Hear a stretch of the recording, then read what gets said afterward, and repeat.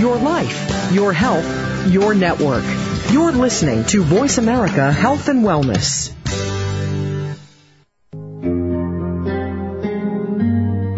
Welcome to Autism One, a conversation of hope, brought to you by the Sensory Learning Center with host and mother of a recovering child with autism, Betsy Hicks. All comments, views, and opinions expressed are solely those of the host, guest, and callers. In the next hour, Betsy and her guest illuminate how right now there is more reason than ever for individuals with autism spectrum disorders and their families to have the best hope for the brightest future. Through education and conversation, there is hope.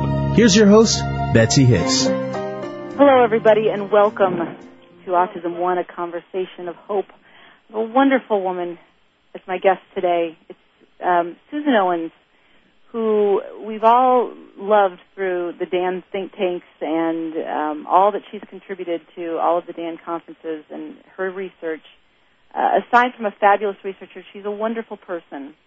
She is a graduate of Vanderbilt University, and since completing her master's degree at the University of Texas in Dallas in interdisciplinary studies, Mrs. Owens has lectured widely in the United States and internationally while integrating her work with fellow members of the Defeat Autism Now, the DAN think tank run by the Autism Research Institute.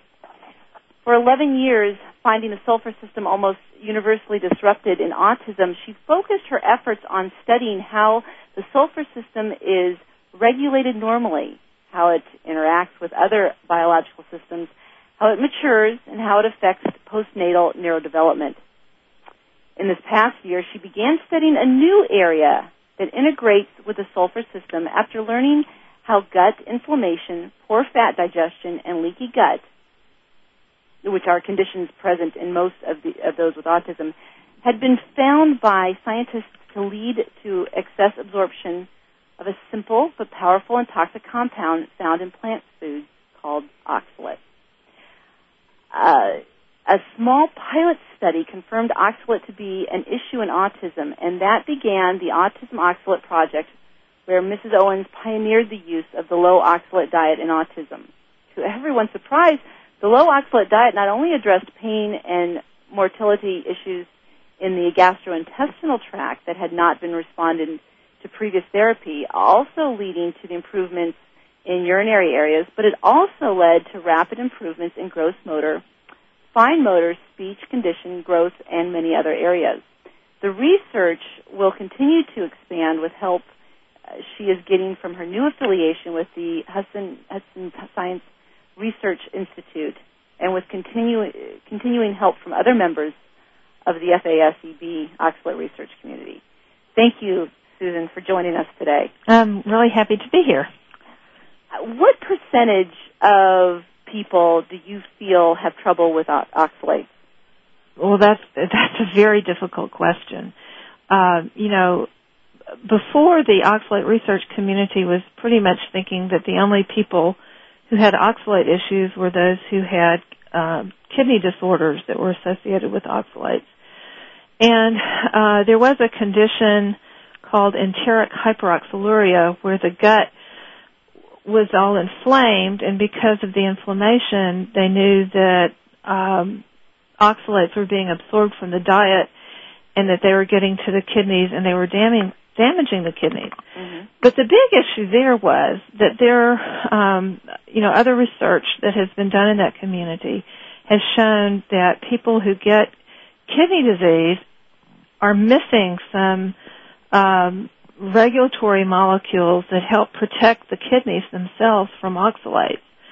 So it may be that there's a whole population of people who have the proper protection in the kidneys from oxalates, but who don't have the proper protection in the gastrointestinal tract from oxalates. So they never really asked the question of, were the oxalates themselves what was contributing to what was making the gastrointestinal tract inflamed. Right. And so that was what was so shocking and so radical about our findings when we began to have some children with autism going on the low-oxalate diet is that their GI problems were clearing up. And so what was being considered the cause was actually, part of the problem or part of the consequences that were there because of the damage from these oxalates. And oxalates basically like to find damaged tissue. And if that damaged tissue is already the gut, then it's likely to just further exacerbate the irritation in the gut and maybe keep the gut from healing. So this is not, in contrast, Dr. Wakefield, of course, has talked about his hypothesis that for a lot of the kids, they have this history of regression after the MMR. And, perhaps in that group, that have these high titers to measles virus that they're finding actually in the gut tissue, that might have been the originator of the injury, but because you're eating oxalates, the oxalates could be further keeping that tissue damaged. Is there a test to know who can be helped by this diet? Not really. The big scientific question, which is going to take, a lot of money Sure. and a lot of work of some scientists to address, is that the sulfur problems that we find in autism may actually change the way that oxalate is trafficked in the body, including in the intestines, including in the kidneys, including in the brain, including, across the blood-brain barrier. And because that is a situation that's, I wouldn't say totally unique to autism, but it's a definite, part of autism, that this may explain why we may not get the same levels of oxalate in the urine that someone with the same GI problems and the same absorption of oxalates would get who didn't have the sulfur problems.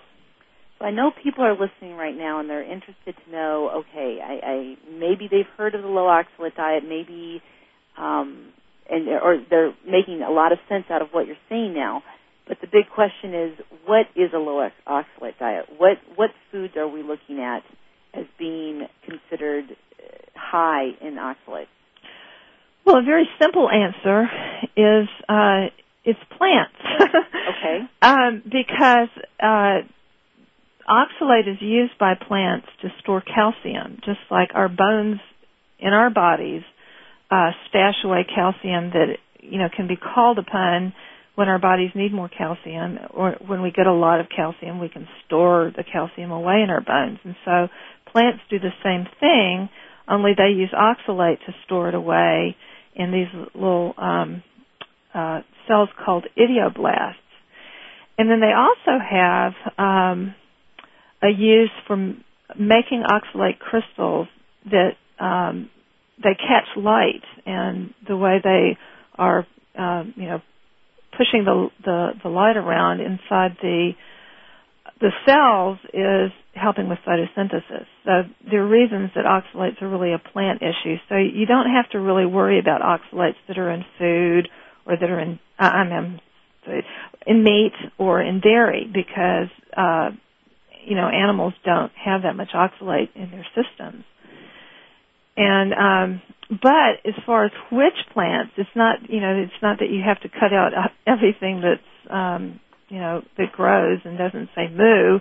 The different plants have different levels of oxalate in them, and so we have lists, and there's really not a whole lot of rhyme nor reason to some of which foods are and which foods aren't, except that the oxalates are very concentrated in nuts and very concentrated in seeds, and they tend to be concentrated in a lot of green leafy vegetables. It also changes because of the way that they're cultivated. So they found that foods that are cultivated in cold conditions have lower oxalates than foods that are grown in hot conditions.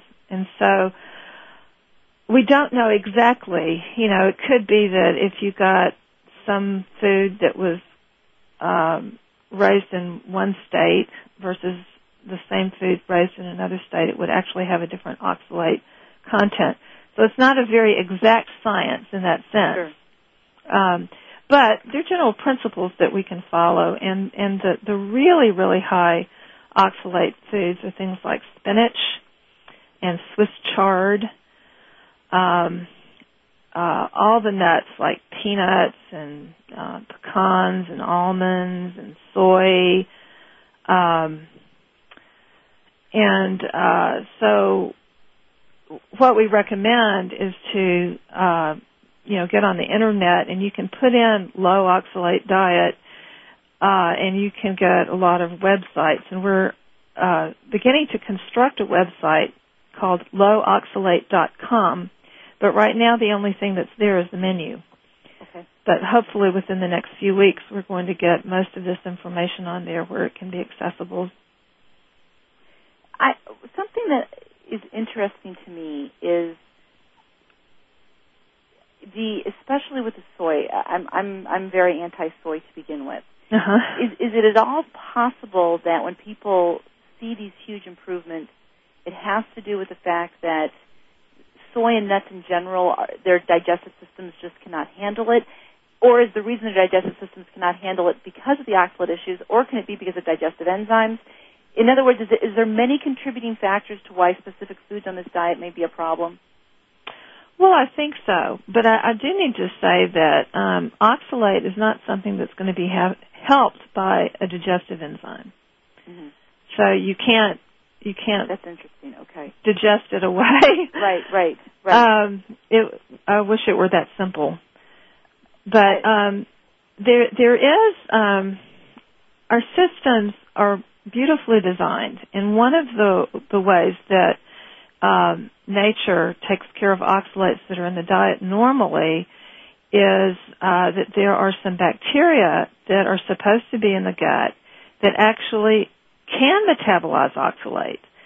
And among those are Lactobacillus acidophilus, that people are taking because they're thinking it's, dealing with yeast. And maybe some of the benefits that we're seeing from that therapy is actually because the Lactobacillus is being helpful in getting rid of the oxalate. Right. And I know that soybean, a protease inhibitor, contributes to a lot of the digestive problems. We have so much more to talk about. We're here with Susan Owens and talking about the low oxalate diet. Following shortly will be Carline Banks, a mother who has had her child on this diet. Don't go away. We'll be right back.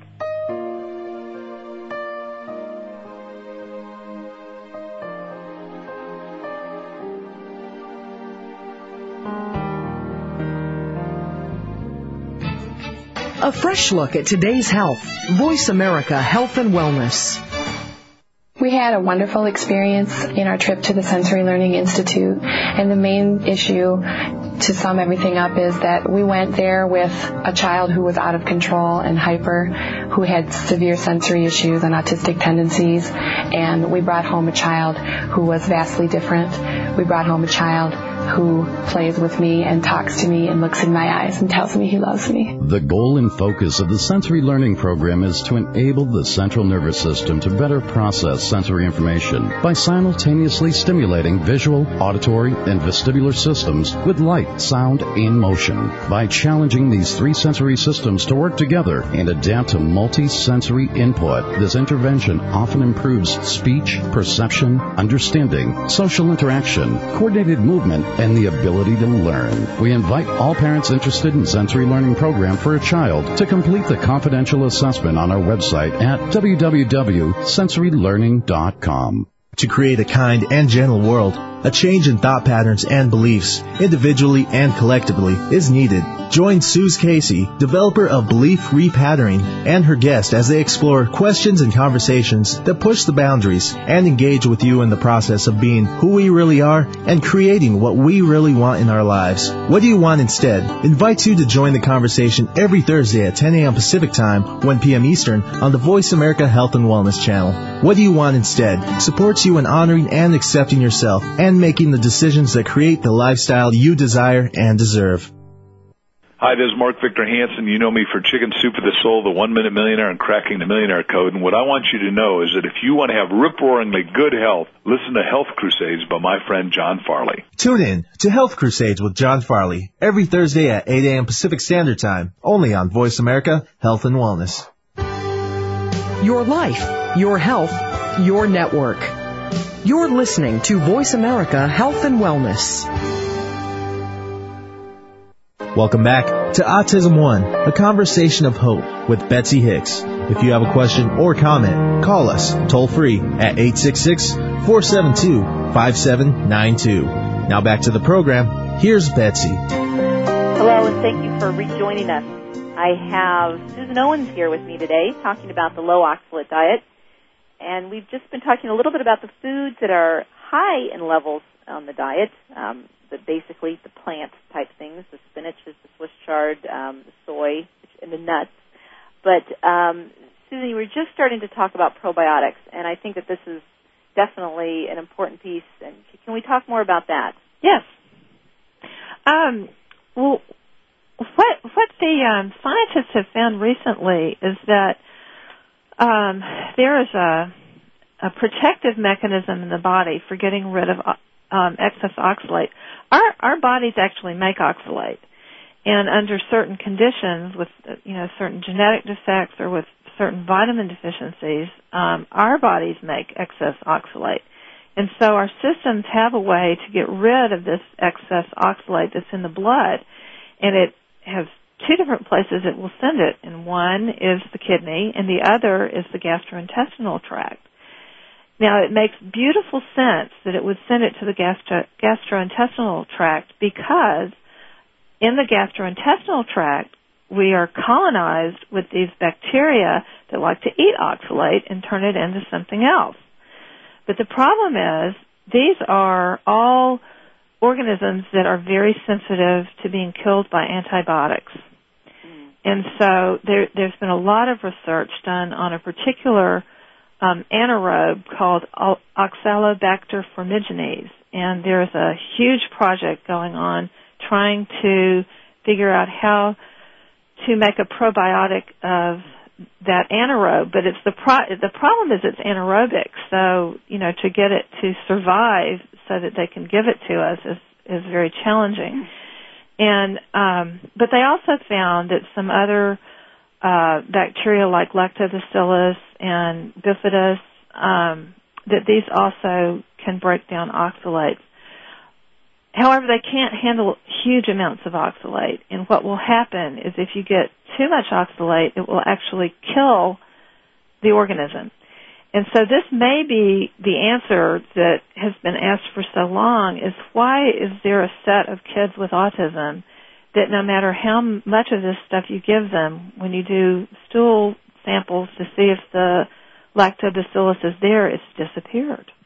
Right. That may be that it's actually being killed by the oxalate that is in the diet or that is being secreted into the gut from the rest of the body. What if they just simply don't have enough bulgarum or any stuff to hold on to it? I mean, could it be that they're just not able to grow it within their own intestine? Well, right. There's an environment there, and it's just like, we like our environment to be a certain way. The bacteria like the environment to be a certain way. And I've spent a lot of time talking to Sid Feingold, who is one of the fathers of the whole microbiology field.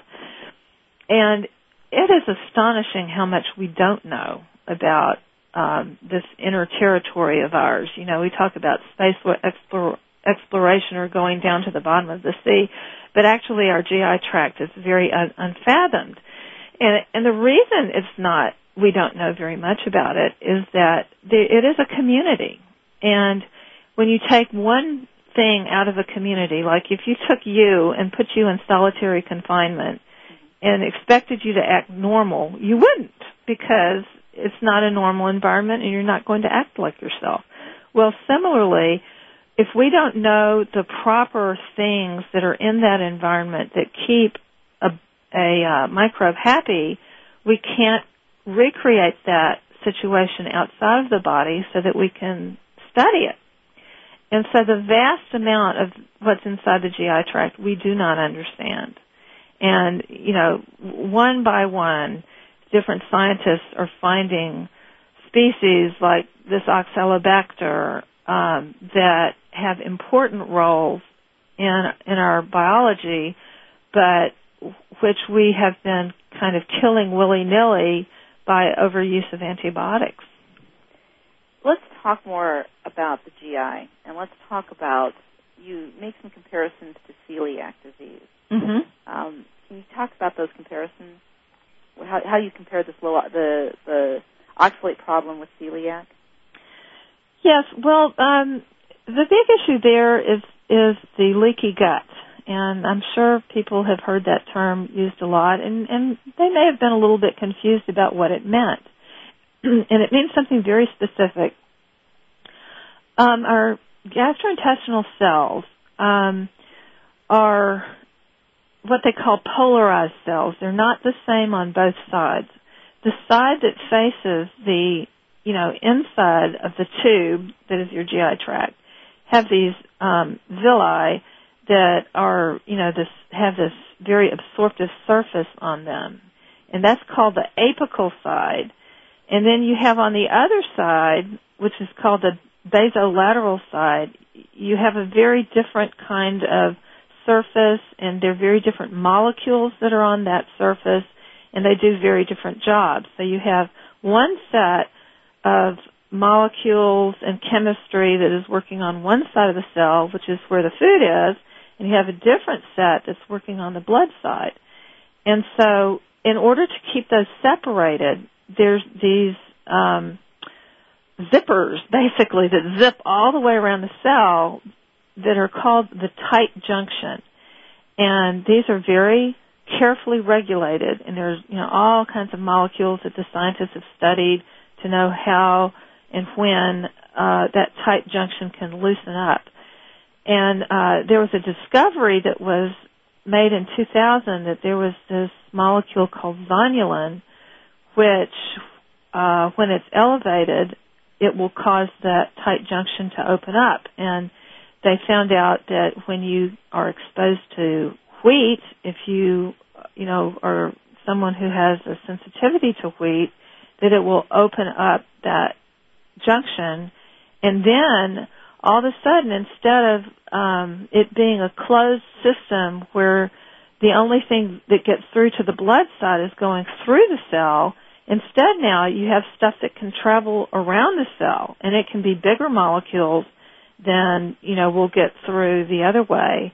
And it lacks regulation because it's just like an open door.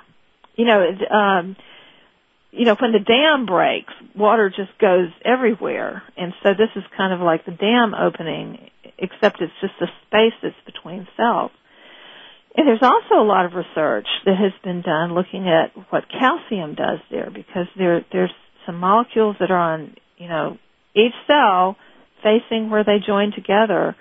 And if it doesn't have calcium to hold together the molecule from one cell to the one on its neighboring cell, then you also create a gap where you can have things that are going through. And then once you have that happening, it can disrupt the chemistry and end up making you lose this coating. There's a coating on the outside of these villi called the glycocalyx, and it's a thick kind of mucousy type stuff.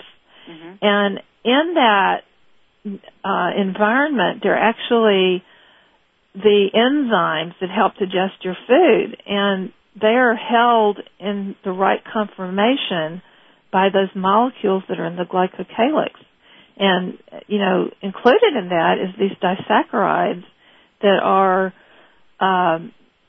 the enzymes that are not working right when you have to go on the SCD diet. And so what the scientists found was when that glycocalyx became injured, and it's somehow in this whole process of, being exposed to the zonulin and what happens with calcium, that it also injures the glycocalyx. And then when that surface is lost, then the villi start to be vulnerable, and that's when you can start getting your autoimmune things going on if you have the genetics that will lead you to that kind of problem. But everything in front of that is something that may happen to all of us, and it may not be that you have to have celiac disease in order for those other processes to be going on. Sure. You could have the injury to the glycocalyx without having celiac disease. And there's a lot of literature showing that once that glycocalyx is injured, then there are bacteria that are usually supposed to be in the colon that sneak up into the small intestine and start colonizing there. And it's not their normal environment. And so that part of, your biology is not really designed to cope with the stuff that they put out. And so that itself is going to be irritating the gut. And so, you just kind of get in these cycles of problems that won't go away because they all sort of feed on each other. And are we looking at a myriad of causes of this? I mean, are we looking at environmental toxins, heavy metals, viruses, bacteria, a lot of things that are causing this to go into fruition? Well, there's precious little research to really inform us on that. For instance, this heavy metal, the autism community has been very focused on that in the last few years, but the people who study that,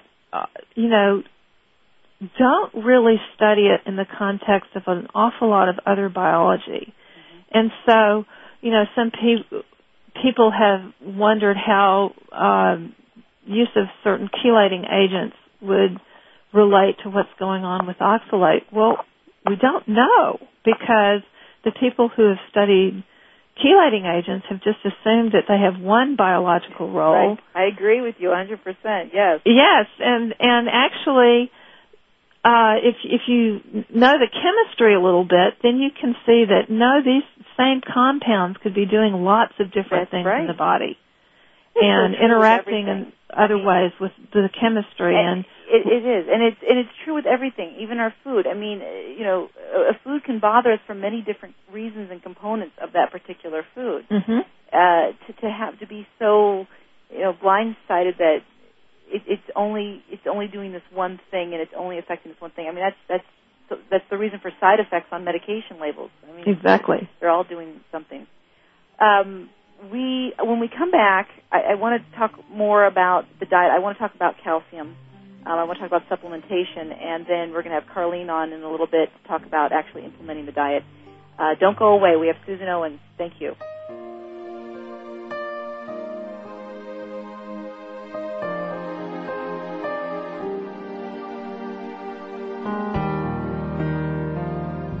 Opinions, options, answers. Voice America Health and Wellness. We had a wonderful experience in our trip to the Sensory Learning Institute, and the main issue to sum everything up is that we went there with a child who was out of control and hyper, who had severe sensory issues and autistic tendencies, and we brought home a child who was vastly different.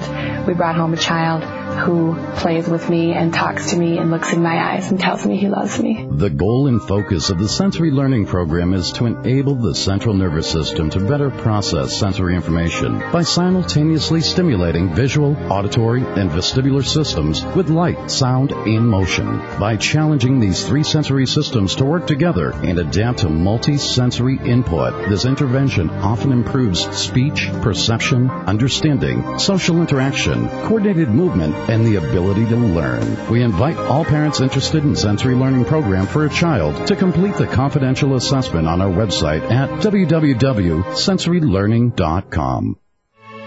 The pressures to be thin or ideal go beyond the Hollywood headlines. In fact, those suffering from eating disorders in the U.S. number in the millions, and eating disorders such as anorexia nervosa, bulimia nervosa, and binge eating are more common than Alzheimer's disease. Eating disorders affect men, women, adolescents, as well as young children. On Understanding Eating Disorders, Dr. Tom Scales, an internist and psychiatrist, uncovers the causes and characteristics of various eating disorders and shares his expertise on current treatment approaches. Expert guests and personal stories from some who have recovered reveal the depth of emotional conflicts of these dangerously obsessive conditions and the resolutions that work. Tune in to Understanding Eating Disorders with Dr. Tom Scales every Wednesday at 2 p.m. Pacific, 5 p.m. Eastern on the Voice America Health and Wellness Channel. Understanding Eating Disorders, the cycle of eating disorders can be broken. Opinions, options, answers. You're listening to Voice America Health and Wellness. Welcome back to Autism One, a conversation of hope with Betsy Hicks. If you have a question or comment, call us toll free at 866-472-5792. Now back to the program. Here's Betsy. We're here with Susan Owens talking about the low-oxalate diet, and we've had some good discussions as to where this is coming from and how to correct it, specifically on the diet. Now, the diet specifically, as we have mentioned before, needs to be low in things such as spinach, Swiss chard, soy, nuts, a lot of calcium-rich based foods. Is that right? Yes, because, again, plants use it to store calcium. So, okay. I'm sorry. Go ahead, Susan. Sorry. The very foods that are high calcium are likely to be the ones that are high oxalate. And if the calcium is bound to oxalate in the plant, it is not bioavailable. And when we eat it, we don't absorb it. We don't absorb the calcium, and we don't absorb the oxalate. But in the mix, there is soluble oxalate, which is not bound to calcium, and that's the oxalate that hurts us. So this is the part that I have the hardest time with, because this is the part where, I know how our bodies need calcium, and I've always, in my training, and knowing that we need our green leafy vegetables because of all, not just the calcium, but the magnesium, the potassium, and the proper combination of them all, and the iron and all the other things that we get from that, have to be better for us in a natural form more so than a synthetic. So what is the way to supplement that nutrition that you'd be lacking if you were on this diet? Well, you have to realize that whatever soluble oxalate you have that's in the diet is going to be binding those things. Okay. So even if you're getting them from other foods, if you're eating high oxalate foods with high soluble oxalate in it, it's going to be binding it, and you're not going to absorb it either. Mm-hmm. And one of the amazing things that I found from the literature is that 80% of the calcium in our diets normally is not absorbed. I definitely believe that. And, you could look at that and go, oh, it's a problem. But actually, it's not a problem, because that 80% of that calcium is really designed to protect us from the bad effects of oxalate. But what about calcium in the form, I don't mean to get biblical here, but going back to the food being created for us in general, and we've taken milk and we've heated it to high temperatures, we've pasteurized it, we have no longer enzymes to even be able to break it down. A cow has 4 stomachs. How can we digest this pasteurized, no enzyme milk and expect to absorb that version of calcium in that format? That's part of the problem that I have. Understanding, because and I'm not saying it's one way or another. I just want to be able to understand this. Well, there have been studies that have compared the effectiveness of having calcium that is in milk compared to a similar amount of calcium that's not in milk, and which one is able better to bind oxalate and to keep you from absorbing it. And actually, milk did a better job than the same amount of calcium. That wasn't by chance funded by the state of Wisconsin, was it? I don't know. It might have been. I didn't read the fine print. But there is something about that calcium it's not only binding the tight junctions together, but it's also binding to the oxalate that's in the food. And then, here again, we go back to these microbes. Right. We're supposed to have this wonderful community of microbes that are in the gut that can actually take care of the oxalate. And maybe if they do that, maybe that frees up a lot of that calcium for us to use. But if our GI flora has been damaged by, overuse of antibiotics, then, we may not be able to absorb that nutrition. So your recommendation is to supplement calcium, though, throughout the diet. Yes, and there's so many studies that have been done on this. What they found was that you needed to take the calcium on the front end of eating because, number one, if you have a leaky gut, and the reason you have a leaky gut is that there's not enough calcium there at the tight junctions, then that little bit of calcium before you eat will help to close that tight junction. And then the other thing is, it'll be there to bind the oxalate that's in your food. And actually, if you have enough calcium, it can bind up a lot of that oxalate so you don't absorb it. So the timing is totally critical. Mm-hmm. And if there's studies out there that have been done looking at the benefits of calcium and they weren't specifying when you were giving the calcium, then the results would be all over the map, depending on whether they gave it at the beginning of the meal, in the end of the meal, between meals. But for the purposes of binding oxalates that are in the food, you need to take it at the front end of the meal. So I'm a person who has a peptide problem with digesting dairy. I can't. If I have it, I become foggy very, very quickly. Mm-hmm.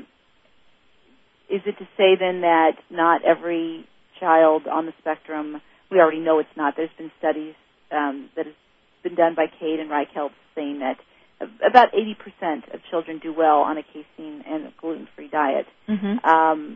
But what does this where does this play into when the low-oxalate diet is definitely advocating dairy and dealing with the peptide and the more of the neurotransmitter end of this? Well, the low-oxalate diet is an established diet that has been used for kidney disease and cystic fibrosis and polycystic kidney disease and very many other conditions for years and years. So they weren't focused on this opiate excess issue. And so when I'm talking about the low-oxalate diet, it does not have the feature of being a dairy-free diet, although if you have autism and you have a problem with these opioid peptides, then you probably need to do low-oxalate plus no dairy, mm-hmm. or at least until you get the leaky gut problem solved. And once you got the leaky gut problem solved, then the peptides wouldn't be a problem anyway because you wouldn't be absorbing them. So this is kind of one of the challenges of the low-oxalate diet is that it is, the third guy that came in here. We had the GFCF diet and we had SCD, and now we have a low-oxalate diet, and there are a lot of people who are going, it's just too complicated. I don't want to have to do this. But people have to also understand that they need to customize. Yes. There is no black and white, and there's no black and white to any of those diets. Each child needs their own particular customization, and it's a challenge, but it's definitely up to the parent to figure out exactly where they need to fall on that end. Well, that's true, and there are a lot of people who have gotten, on the Trying Low Oxalates list, which is the Yahoo group that I started in September. And I would say maybe even the majority of children with autism who have come on that list had been on the SCD diet and maybe did really well for a while, and then they crashed.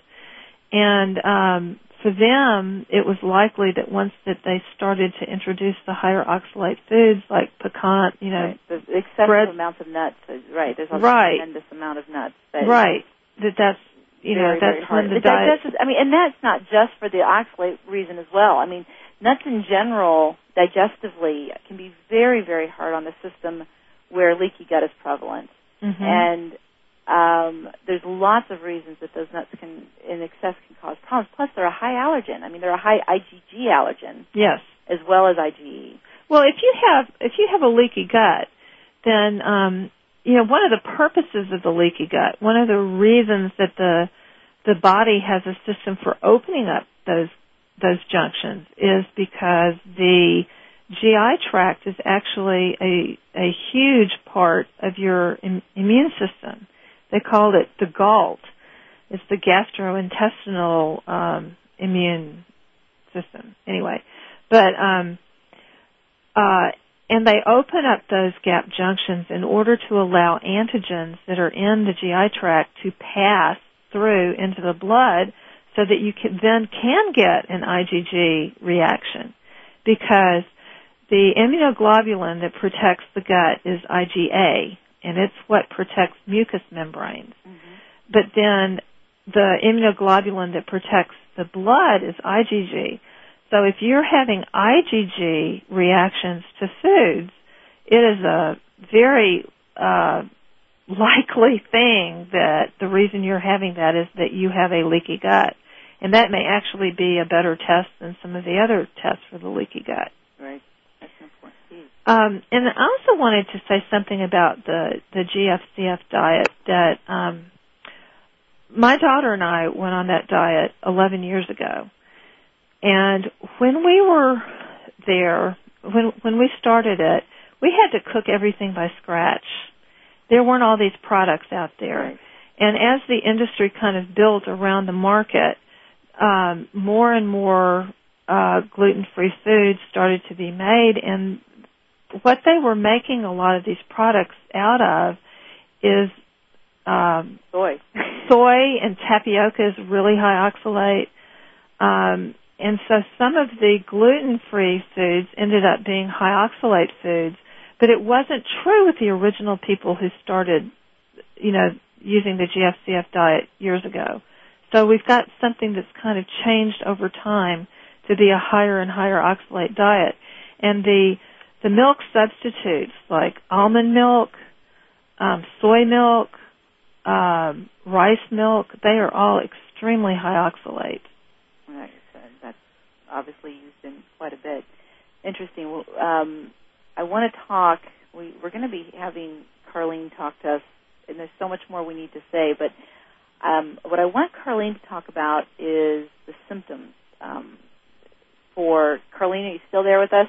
I'm here. Okay, when we get back, if you could let people know maybe just the top 10 symptoms of what to look for to know if their child is a candidate for this diet, and then we'll talk about how you implement it and give a few websites, if that's okay with you. Absolutely. Okay, great. We're here with Susan Owens and Carline Banks. Don't go away.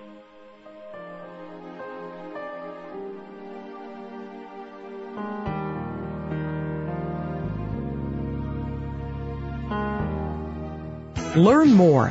Live better. Voice America Health and Wellness. We had a wonderful experience in our trip to the Sensory Learning Institute, and the main issue, to sum everything up, is that we went there with a child who was out of control and hyper, who had severe sensory issues and autistic tendencies, and we brought home a child who was vastly different. We brought home a child who plays with me and talks to me and looks in my eyes and tells me he loves me. The goal and focus of the Sensory Learning Program is to enable the central nervous system to better process sensory information by simultaneously stimulating visual, auditory, and vestibular systems with light, sound, and motion. By challenging these three sensory systems to work together and adapt to multi-sensory input, this intervention often improves speech, perception, understanding, social interaction, coordinated movement, and the ability to learn. We invite all parents interested in sensory learning program for a child to complete the confidential assessment on our website at www.sensorylearning.com. The Men's Health and Lifestyle Show with Dr. Philip Worthman explores in-depth topics of concern to men of all ages regarding their health and lifestyle in an informative and provocative way. This show is the user's manual for men, a detailed and unedited guide to male physiology. Dr. Worthman, a recognized authority in men's health and male fertility, and his expert guests stimulate informative discussions and debates in a serious yet entertaining way, from explaining how or why the male body works as it does, to dispelling myths and misconceptions about men's health and sexuality. Dr. Worthman covers and uncovers it all. The Men's Health and Lifestyle Show broadcasts each Tuesday at 1 p.m. Pacific, 4 p.m. Eastern on the Voice America Health and Wellness Channel. The Men's Health and Lifestyle Show, teaching men what they need to know to live healthy, happy, and productive lives. Opinions, options, answers. You're listening to Voice America Health and Wellness. Welcome back to Autism One, a conversation of hope with Betsy Hicks. If you have a question or comment, call us toll-free at 866-472-5792. Now back to the program. Here's Betsy. Hello and welcome back. We're here with Susan Owens. You know what I forgot to say at the very beginning of the show? I want to thank Sensory Learning Center. They are our sponsor, and I want to thank them for letting us make the show come out to you. So big thanks to them. Okay, going back. Carline, thank you. We've kept you in the back, but we're going to bring you out right now. Can you tell me a little bit about the symptoms that somebody might want to look for in possibly being a candidate for this diet? Yes. When I attended the DAN conference last October, and Dr. McCandless went over this list, and I immediately thought, I have to try this on my son, because I realized so many of these behaviors and symptoms applied to him, and I'll go through the list and talk about which ones have helped him the most. And number one is urinary problems, including urinary urgency, frequent urination, genital pain, pain after urination, and that is an issue that going low-oxalates completely cleared up. He wasn't signing out of class every 20 minutes to go to the bathroom. It was just unbelievable how much that helped him in that area. Other areas are sudden outbursts of bad behavior or GI or other pain within minutes to within a couple of hours of eating a high-oxalate food. Problems with expressive speech is another issue. Changes in function or behavior that follow the use of Miralax or Glycolax. Yeasty behaviors, which sometimes behaviors that we can attribute to being yeast can actually be contributed to oxalates. Another one is problems with glycine, your dimethylglycine or trimethylglycine, which are supplements that a lot of people in the autism community use for their children. I stopped giving that to my son, and then whenever I try to reintroduce it, it seems his oxalate symptoms tend to get worse again. Another area is constipation or diarrhea, unresponsive to other therapy. My son battled chronic diarrhea, and since going low-oxalates has not had a single bout of diarrhea. So that's just been huge. Intolerance to sulfur supplements. He has been taking those, and he gets his Epsom salt baths too, and he has been tolerating those no problem.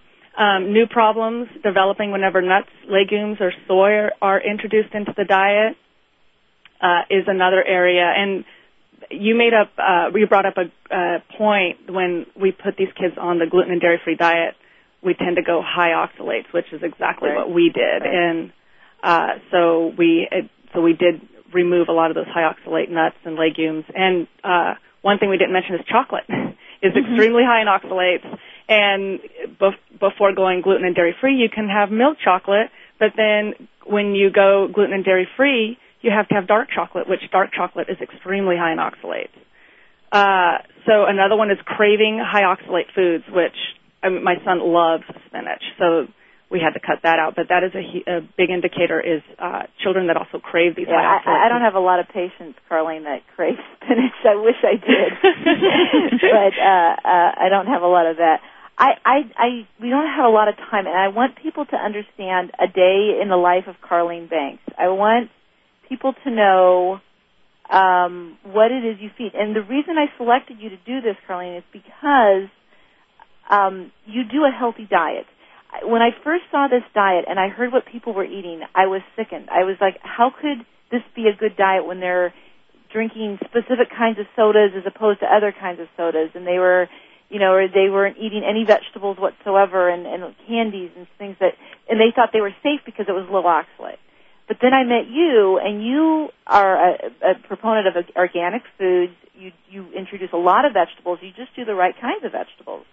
Yes, and the thing with going on the low-oxalate diet is it's not like going gluten and dairy-free. Where you go gluten and dairy-free, you have to avoid all gluten and all casein. Right. It's black and white. Right, exactly. I mean, you just have to avoid it. Now, going low-oxalate is you can't avoid oxalates. You just have to lower your intake of oxalates.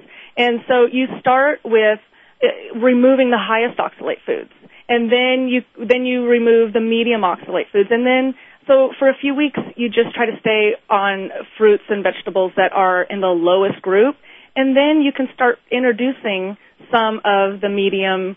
We stay away from the high ones. You know, I don't give my son spinach, and he doesn't. Where can you get this? Can you get a list? Where is the list located, Susan and Carline, that you can get the list of what's high, medium, and low? Well, there's a couple of resources. One is there's a wonderful discussion group moderated by Susan Owens, which is Trying Low Oxalates at Yahoo Groups.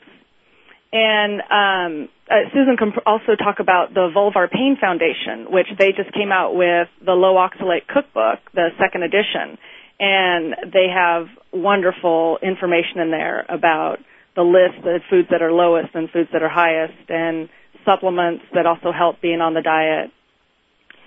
Yes, that was really the inspiration for our project, because a woman had been using the diet who had vulvar pain, and she just asked the question, is it possible the pain that, is in autism is caused by, irritation from these oxalates? And so that foundation has been working on this for about 15 years. Okay.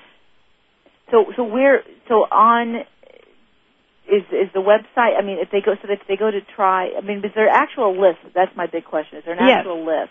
We have a consolidated list. We went all over the Internet to find every oxalate list we could, and we consolidated it, and that's available on our website. And what is that website? Well, again, it's at the Yahoo Group. Okay, so can you say the whole name of it once again? It's called Trying Low Oxalates at yahoogroups.com. And spell oxalate for everybody. OXALATE. Okay.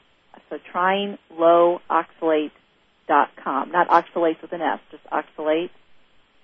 Yeah, right. Okay. Okay. Okay, going back to Carline, as we only have 4 more minutes left, can you tell me then what's a typical breakfast, lunch, and dinner? Oh, typical breakfast will be, my son loves a hard-boiled egg in the morning, and fruit might be, some children cannot tolerate bananas. My son now is tolerating bananas. In the beginning, we stayed away from bananas. Pineapple, which is low in oxalates, but some people have difficulty with it because it's high in phenol. So there's always this balancing act because every child is different. Mm-hmm. So that's the problem there is people just need to try to implement it, see what works for their child. Okay. Then lunch, I end up a lot of times sending him with, it might be some leftover baked chicken from the night before and some cut-up pear peeled because the skin on the fruit tends to be higher in oxalates. Okay. And then dinner, same thing, might be a roast, and we will have, a vegetable that's lower in oxalates, broccoli, steamed broccoli. So you're not doing anything related to a grain whatsoever, not even quinoa or... We are now. No, I mean, we do. We'll do...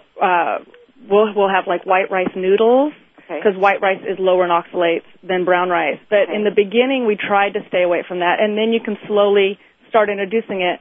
And like I said, it's not you don't avoid them completely. Or if I know he's going to get noodles at dinner, then I make sure he doesn't get a sandwich at lunch with a bread that has some tapioca flour in it. Okay. So it's just kind of a balancing act. You just watch the total intake throughout the day and try to keep his oxalate levels lower. Okay. Right. Corn and white rice and wild rice are the grains that are the lowest oxalate. But, corn feeds so much gut bacteria. I mean, that's my big gripe with corn is the gut bacteria piece. And The other question is, I mean, when you talk about your typical breakfast and it's so much fruit, I mean, isn't that feeding the yeast? The remarkable thing is that a lot of the women in the Vulvar Pain Foundation had chronic candidiasis, and for years and years and years. And as soon as they went Low-Oxalate, they never had a yeast problem again. And we're finding that to be repeated in some of our kids. So it may be that what we've been calling yeast was actually oxalate problems. And we're giving probiotics and thinking, oh, we're treating yeast, and maybe what we were doing is helping to get rid of the oxalates. So there's a lot of research that needs to be done to clarify that. Thank you, Susan, and thank you, Carline. This has been a very interesting show. It's wonderful to talk to such pleasant people. I'm going to repeat that website one more time, or the Yahoo group one more time, which is Trying. Let me sure I get it right. I'm sorry. I've botched it every single time, so why don't you say it one more time? All right, it's Trying Low-Oxalates. It's TRYING underline low underline and then oxalates, and then at yahoogroups.com. Great. Thank you to both of you for being on the show today. We want to close today in reminding everybody to make sure and get your registration in to the Autism One conference set for Memorial Day weekend. It's going to be absolutely fabulous. We have 2 pre-days on this one. Wednesday is going to be about family health, and the Thursday is going to be about food. And I will be doing a lot of cooking demonstrations for you on that day.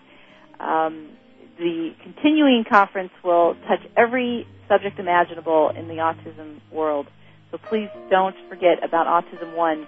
To go to their website, autism1, that's ONE.org. Thank you for everyone that joined me today, to Susan Owens, Carline Banks. Thank you for listening. Thank you to Sensory Learning Center for being our sponsor. We'll talk to you next week. Bye-bye.